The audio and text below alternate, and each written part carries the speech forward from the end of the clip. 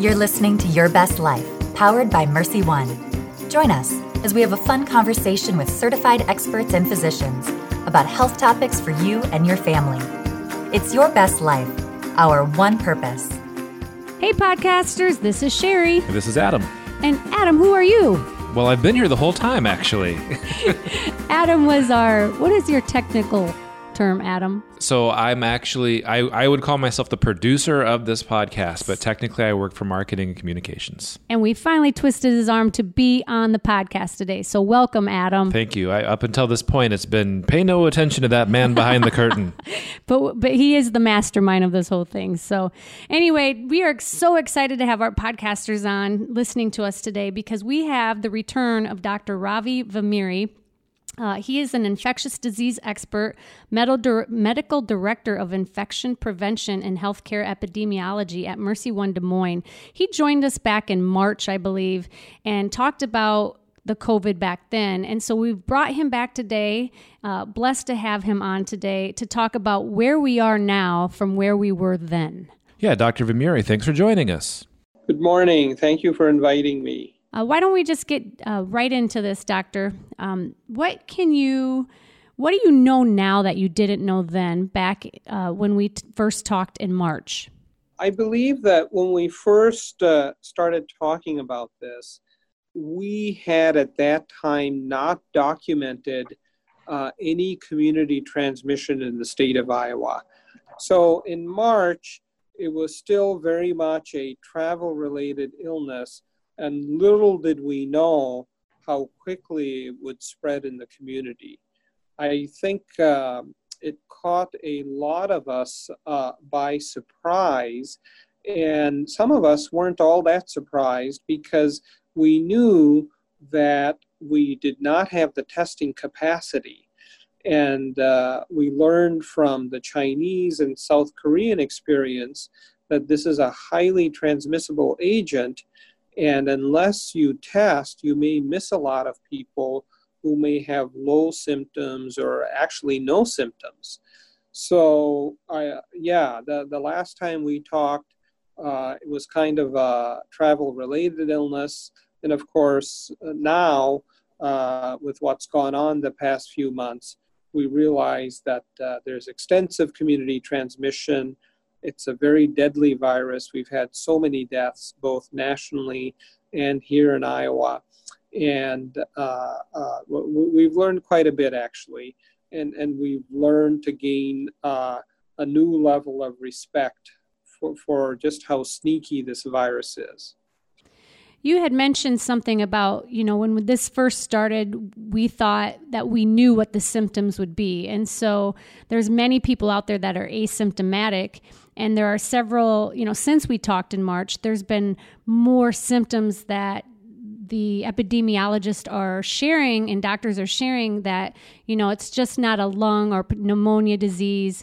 There's a lot of other symptoms. Can you talk about all of the symptoms that someone with the COVID-19 would maybe have? Absolutely. So you're absolutely right. When we first started talking about this, we primarily saw very symptomatic people. So the symptoms were fever, shortness of breath, and cough. And for a long time, those were the three main symptoms we were focusing on. But as the pandemic progressed, we soon came to realize that there are many asymptomatic people and people with symptoms other than the three that I just mentioned. So currently, in the official CDC list of symptoms, these still include fever, shortness of breath, cough, but now also sore throat, headache, body aches or muscle aches, a feeling of feverishness, not even having a fever, something called rigors, where you feel chilled or your body kind of shakes and quivers, so a feeling of feverishness, and diarrhea, loss of sense of smell. Many people seem to have that, and then loss of taste. So those are the additional symptoms, I think all in total amounting to 10 potential symptoms. And then, of course, varying degrees of those symptoms. and then, of course, having no symptoms at all. Those are the kind of the people that we worry about most, because they might have it and they might be able to spread it, but they don't even know it, that they have it. So in the midst of a pandemic, it's safer to assume that everybody has it until the level of community transmission gets to a level where epidemiologists tell us that it's safe to go about and assume that everyone doesn't have it. So what does that mean? Assuming that everyone has it means that we need to protect ourselves when we are out and about. In other words, when we are outside of our family bubble, which is basically whenever we step out of the house, we need to be putting on a mask. Now, having said that, if you're out in a park all by yourself and there's no one within a great distance of you, you probably can be without a mask. But anytime you think that people are going to get within 6 feet of you, be it indoors or outdoors, it's highly recommended that you wear a mask. Because the bottom line is, the virus can only persist in our population if we don't allow it to gain access to our mucous membranes. What do we mean by mucous membranes? It's the lining of the mouth and lips, the lining of the nose, and of course our eyes. So those are the three entry points for the virus into our body. So if we're out and about and we wear a face covering and we practice a lot of good hand hygiene and not touch our face or our eyes without doing hand hygiene, then we basically stop the virus in our tracks. Every individual out there has it within their power to help curb this pandemic. And sometimes it's hard to do, and it's kind of a pain, but it's a simple thing to do, and it's a vital thing to do, and it's absolutely essential that we all do it. I like to call it minding our 3 W's. Wear a mask, that's the first W. Watch your distance, or social distancing, that's the second W. And the third W is wash your hands often. Some epidemiologists estimate that if 95% of us were to do those 3 simple things, in the next 5 to 8 weeks, we could get this pandemic under control. They're powerful tools. And people need to realize that the key here is to not allow the virus to gain access to new mucous membranes. That's a way of saying a new person. And the best way to do that is to mind our 3 W's. If everybody got on board, we're talking right now in the beginning of August, but if everybody in the country all got on board, you could think that we could have a better handle on this by October. Absolutely. But of course, human behavior is very difficult to manage. But I was very encouraged by a recent poll which showed that apparently 85% of Americans, regardless of their political leanings, were in favor of mask wearing in public. So that's really encouraging. Now, if we can get 95% of us to diligently mind our 3 W's when we're out of our family bubble, I think we have a really good shot of getting this thing under control. And those are really the only tools we have until we get a safe and effective vaccine, because this virus isn't going anywhere. It's not something that's just going to go away magically. I think with, children going back to school, colleges reopening, I think a big question on many parents' mind and students' mind maybe are, when I go back to a college and I'm sitting in a classroom, or I go back to school, what are your feelings on making sure that classrooms have our requirements for face masks versus not? There's a lot of social talking on Facebook about some parents not being happy that their children should wear or should be required for face masks. Others say it's an absolute. And listening to you, it sounds like your feelings would be it should be an absolute. Absolutely. This should not be a topic that's debatable. Again, let's try to think about just exactly how the virus works. The virus, in order to persist in the human population, needs to get from one set of mucous membranes, meaning somebody's mouth, nose, or eyes or lungs, to another set of mucous membranes. And the best and simplest way to do that is to wear a mask. It's not going to be 100% effective, but it's going to be well over 90% effective. The less chance that you give the virus to access your mucous membranes, or if you have the disease, either symptomatically or asymptomatically, to access somebody else's mucous membranes from your mucous membranes, is to be wearing a mask. It's a relatively simple thing to do, and I don't think it's asking too much for the greater good to get this thing under control to do that. You know, everybody wants to be on the other side of the pandemic. I can't think of a single person who doesn't want to be on the other side of this. But the quickest way to get there is to do the things that we talked about, doing the 3 W's. Wear a mask, watch your distance, wash your hands a lot.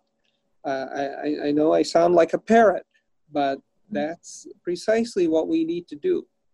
I think that you're absolutely right. We all have this COVID burnout.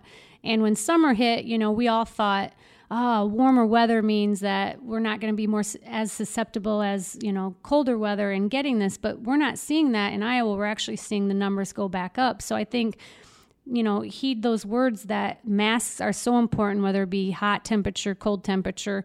It's the way to making sure that, you know, we're not getting the COVID-19, or we have a better chance of not getting it through those 3 W's. Absolutely, absolutely. And I think the issue of schools is a huge concern, and rightly so. On the one hand, you have to balance the well-being of children and the parents in terms of you miss out a lot if you don't go to school. But on the other hand, you also have to think safety. So just this morning, I was listening to a podcast from Dr. Mike Osterholm, who actually is an Iowan, settled in Minnesota. He is one of the world's experts on infectious diseases, and he's very well known, and he's done a lot of research. He has about 45 years of experience, and he stressed safety in terms of going back to school. The first priority should be safety, both for the students and the staff. The second priority is the importance of in-person learning, especially for the younger students, those under 10 who benefit the most from in-person social interaction. Thirdly, mind the infectiousness of this virus and plan accordingly, that is, minding the 3 W's while you're in class. And then planning to change at the spur of the moment as conditions change in your community were the important things. And related to that, disease prevalence in the community. So I think that, you know, there's no one size fits all for all types of schools and all types of communities, but you need to work closely with your local public health department, know what the rate of infection is in your community, and heed their advice. And, you know, you need to be very flexible in terms of schooling. You need to have some online learning, some in person. You know, some people need to do a hybrid type of learning where they do some classes online and some in person. But no matter what model you choose, if you're going to be interacting with students and teachers and other staff at the school, we have to absolutely pay attention to the 3 W's, and we have to work closely with our local health institutions and public health departments so that if we do have a young person or a staff member become symptomatic during the school day, we need to have a very clear plan of exactly how we're going to assess that person, how we're going to manage the rest of the people in that class, not only the people, but the physical classroom itself, what kind of cleaning we're going to do, how long we're going to keep it closed or not closed, depending upon the circumstances, and how we're going to manage all those young people that were, and staff members who were exposed. So there's a lot of planning that needs to go in place to manage all those issues. And I don't envy school administrators and school decision makers and parents going into the fall, but I think we have to be flexible. Now, if it gets to a point where community transmission is so high and the first goal of school opening, which is safety, is going to be compromised, then I think we kind of have to bite the bullet and do only online learning and not do any in-person learning. So, each district will have to make its own assessment in conjunction with their local public health partners in making that decision. So there's been some discussion when we think about school, the different impacts that the virus might have on different age groups and who can and cannot be a carrier. So what do we know for sure? Yeah, that's an excellent question. It seems from the latest data that children under the age of 10, even though they might get the virus, they may not spread it as readily as children over the age of 10. So that is something to keep in mind. But having said that, there's no absolutes. We can't say that every child under 10 can't spread it. It just seems statistically there seems to be less spread by those under the age of 10. Those over the age of 10 appear to be able to spread it just like adults. For a long while, they thought children didn't get it and children weren't capable of spreading it. But the problem was all those studies were done in areas where schools were closed and children were just being kept at home. So they weren't being exposed to the virus. If children are exposed to the virus, they will get it and they are capable of transmitting it. But to answer your question again, I think those under the age of 10, even though they might get it, they're not as likely to spread it. But having said that, we still need to mind the 3 W's. We still need to monitor their symptoms. And if they're symptomatic, we need to pull them out of the public sphere and keep them isolated at home. That also makes me think of another question I wanted to ask a few minutes ago, and we talked about how the virus impacts different people in different ways. And I'm talking about all age groups here. Are there any signs for different factors that people might have as to why it impacts one individual one way and another individual more severely? This is the million-dollar question. I can relate to you stories of people in their 90s who we saw back in April and May who were from congregate living facilities. So you would think a 90-plus-year-old person living in some sort of congregate living facility who ended up in the hospital requiring oxygen, requiring an ICU stay, might somehow have a terrible outcome. And a 40-year-old, otherwise healthy person coming into the hospital maybe would have a better chance. And in those two instances, I can say that we saw completely the opposite result. The 90-plus-year-old person went back home to their own facility, not requiring any supplemental oxygen, made a full recovery by all accounts. On the other hand, the 40-year-old ended up requiring mechanical ventilation, ultimately requiring ECMO or extracorporeal membrane oxygenation, which is a dramatic last-ditch effort to save somebody, and ended up passing away. So the answer to those questions are complex and not that easily understood, but my sense is that inoculum size matters. In a lot of infections, the amount of agent that you're exposed to does somehow seem to correlate with the severity of infection. And this is especially true of viruses. So, for example, the 40-year-old, otherwise robust and healthy person working in a meatpacking plant for 10 hours a day, standing within 6 feet of perhaps 700 other people in some sort of assembly line fashion without any PPE, for a prolonged period gets exposed to a lot of virus circulating indoors in that setting. So for example, back during our peak, we had a couple of meatpacking plants where like 750 employees tested positive. So people in that setting were exposed to a high amount of virus, or what we call inoculum, the inoculum size. And so they got very sick. On the other hand, the 90-plus-year-old living in some sort of assisted living facility got exposed, but were perhaps in their own apartment and did not get a huge inoculum. So even though they were elderly and frail, they somehow were able to survive. Of course, there are certain specifics to each one's individual immune system, which also play a role. But, that's the million-dollar question. It's such a sneaky virus, and it has such a variable impact on people, and sometimes in unexpected ways. So I think as we get more into this pandemic, more and more papers will come out trying to sort out why some people, ended up dying and others ended up surviving. But some of the things I mentioned are some of the thoughts pertaining to this.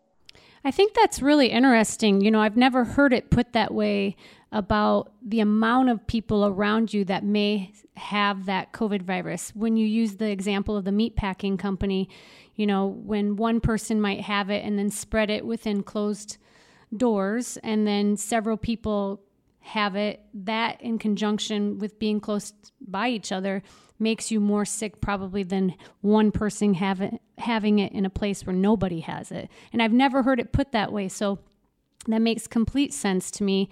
Since I had an opportunity to work in our respiratory clinic during this COVID crisis, and I witnessed that firsthand. We've seen a lot of younger, I'm going to say younger because they were 40 and I'm 40. So younger people come in being very ill with the COVID, and they worked in the meat plant, and we question, they were healthy otherwise, but that makes complete sense to me why they seem more sick than the 80-year-old coming in for a COVID test. And I think that will make a lot of sense to other people listening because we don't think of it in that way. Yeah, absolutely. So there's two factors at play here. One is, as we know, people of color were more impacted. And it's not because of their race. It is because their race made them more probable or more likely to work in settings where the virus load was higher. For example, the meatpacking plant, where the majority of workers, and I've never been in one, but I'm told the vast majority of workers tend to be recent immigrants of color or people of Hispanic heritage. And so you saw a lot of that there. Whereas if you look in our nursing facilities, the vast majority of people tend to be Caucasian because, the Caucasians have been around in this state for a lot longer than other populations. So there's more of them in nursing facilities. And even though they're older and they're in a nursing facility, a lot of them perhaps have their own private rooms, they're in assisted living. So even though they're at more risk there, they're not nearly at as high a risk as a meatpacking plant because, again, probably the inoculum load or the viral load that they were exposed to was not as high and persistent and prolonged like in a meatpacking plant. We talked about the mucous membranes and your 3 Ws. Do we know anything more now about what kind of to pay more attention to, like surfaces versus transmission over the air? Like is sanitizing my hands and washing my hands good enough, or should I be wearing gloves at the gas pump? I think wearing gloves gives people a false sense of security.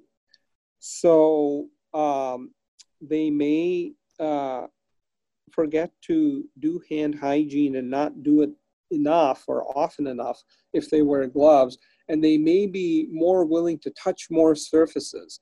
So I think it actually gives the opposite effect. It probably increases your risk because you get that false sense of security. So I'd rather not wear gloves when I'm out and about and do frequent hand hygiene.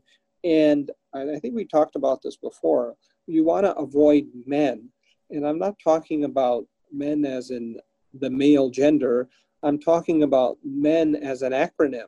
Avoid the mouth, eyes, and nose when you're out and about, because that's an easy way to transmit the virus to you. So most of us are wearing masks when we're out and about, but if we suddenly touch our shopping cart and then our eye feels itchy, we reach to itch our eye, well, we've just transferred the coronavirus that was sitting on our shopping cart handle to our eye, which is a mucous membrane. So before doing that action, if we were to do meticulous hand hygiene and then waited a few seconds and then rubbed our eye to relieve that itch, that would be better. Or better yet, just overcome the urge to itch, and although intense initially, it will pass. Just give it a shot. You'll see the urge to scratch or itch will pass with time. And I've learned to do that quite a bit during this pandemic because the average person likes to touch their face apparently about 20 to 25 times per hour. And I've consciously avoided touching my face. Of course, in the hospital, I'm always wearing a face shield, which protects you by making it harder to touch your face. So we had talked about a little earlier testing and that tool and kind of gauging what the spread is like in different communities. So it's been a few months since this really first blew up. At that time, testing was pretty targeted towards individuals that were at risk. And I know now we're testing a lot more people, some just so they can come to routine appointments in the hospital. So can we talk a little bit more about how we use testing to gauge where different communities are at with the virus, and also how our supplies are things looking good as far as that kind of thing goes? Testing is a very complex issue, and I'm glad you brought it up. So, for example, in the hospital setting, when we talk about testing, we talk about turnaround time. And as people may have noticed on the news, especially in some southern states, people are having to wait 7 to 10 days to get their result. Well, the whole point of the test is made useless if you have to wait 7 to 10 days to get the result. Ideally, you want to get the result within 24 or 36 hours so that you can act decisively on the result. So, for example, if you test positive, then you know that you need to isolate yourself. If you're a non-essential worker especially, you need to isolate yourself for a period of 10 days from the date of onset of symptoms or the date of the test. And some other conditions, you can't have a fever and your symptoms have to be improving, and then you can take yourself out of isolation on that 11th day. But, people can't make those decisions, unless they get a very good turnaround time. So turnaround time is very important. We also have what's called in-house testing, which has a much more rapid turnaround time. We have one platform that gives us a 45-minute turnaround time, but unfortunately, there's been a national shortage of those kits. We have a second platform that gives a 2 to 3 hour turnaround time, which is not as good as the 45-minute turnaround time, but it's better than the 24 to 36 hours. So we've been using a combination of tests to use on our patients. So testing is a huge deal. Testing is important, especially if we're trying to identify cases and getting them isolated so they don't infect more people. But it's only helpful in the midst of the pandemic if we get rapid turnaround time. If we're like the South, requiring 7 to 8 day waiting periods before we get the results, then there's really no point in doing the testing. So it becomes very problematic in that regard. I agree. I think the testing is going to be something very important going into fall with the flu season starting back up. and trying to determine is it the flu or the COVID amongst many people. So I think that testing is crucial to us trying to figure that out and keeping people home when they need to be home no matter what. People have a lot of power in their hands to turn the tide on this pandemic. We talked about the 3 W's already. One other thing people have a lot of power with is choosing to get the flu shot as soon as it becomes available. It's going to be more important this season than any other season because we don't want our healthcare system to be overwhelmed by both flu and COVID-19 simultaneously. So if we get a large percentage of the population vaccinated against the flu, and hopefully the powers that be have chosen the right formula for this year's vaccine, if we're able to decrease the impact of flu, it would really help healthcare systems then stay free and open to deal with COVID.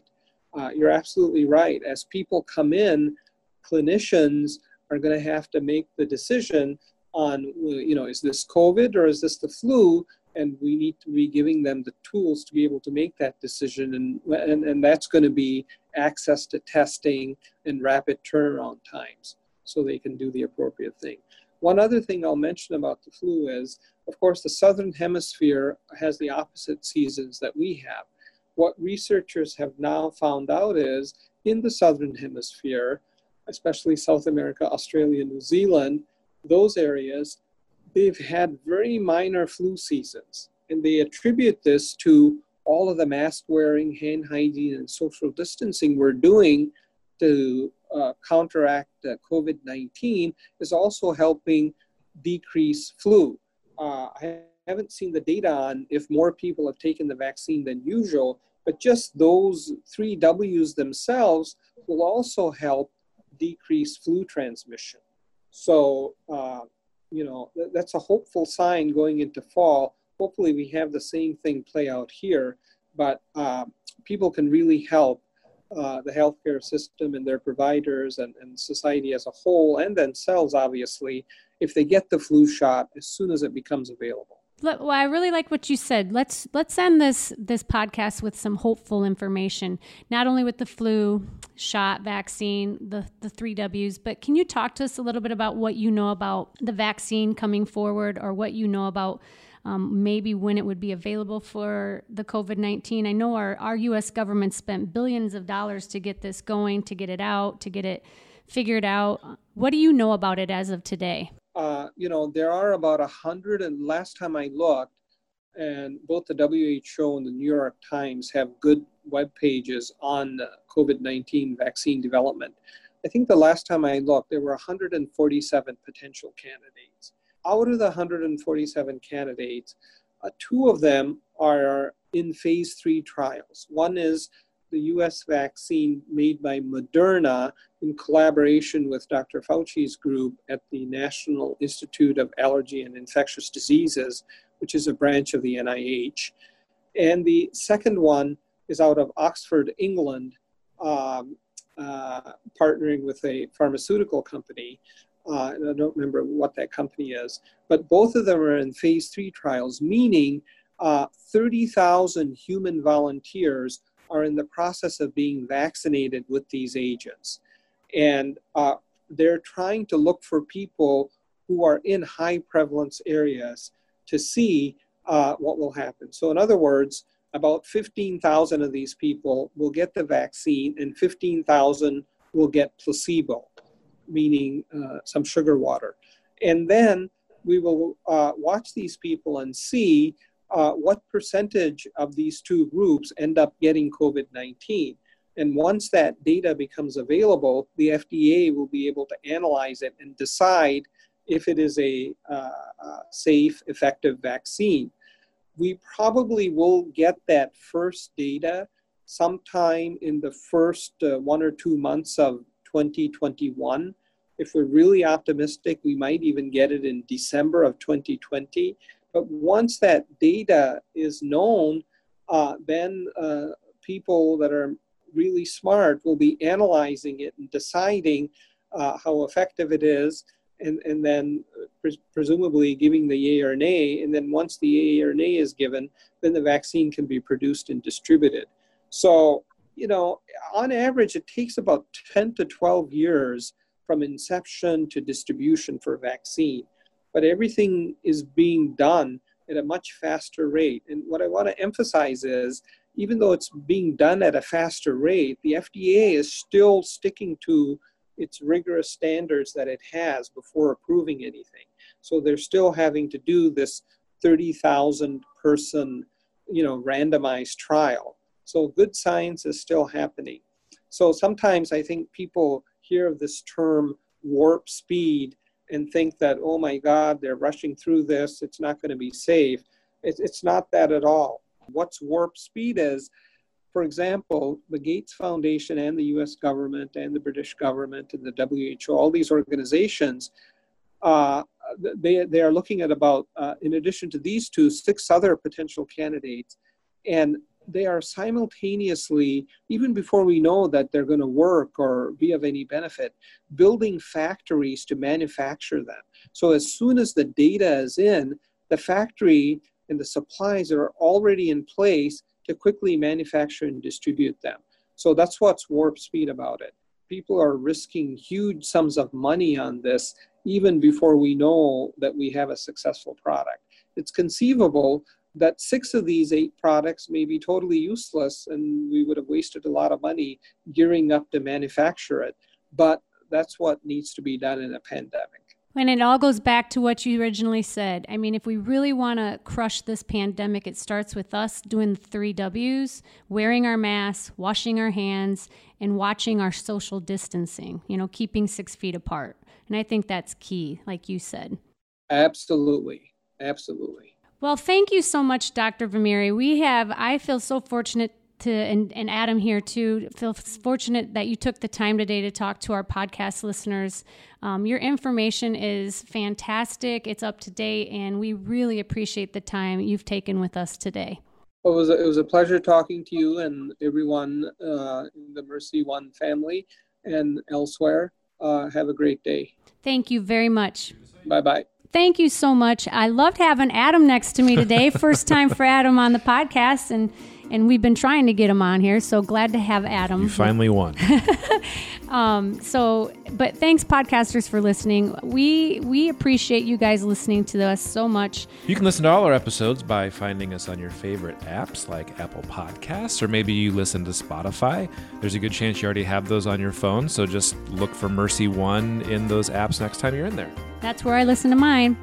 And you also know that you can go to any episode and download or watch any of our episodes we've had before today at mercyone.org/podcasts. You can send us your feedback. We love your feedback on our web page as well. Or you can send us an email at podcast@mercyhealth.com. And so with that, we say goodbye. Thank you for listening. We love our listeners. We love feedback. And Adam, you're coming back. Sure. And you know what? Live your best life.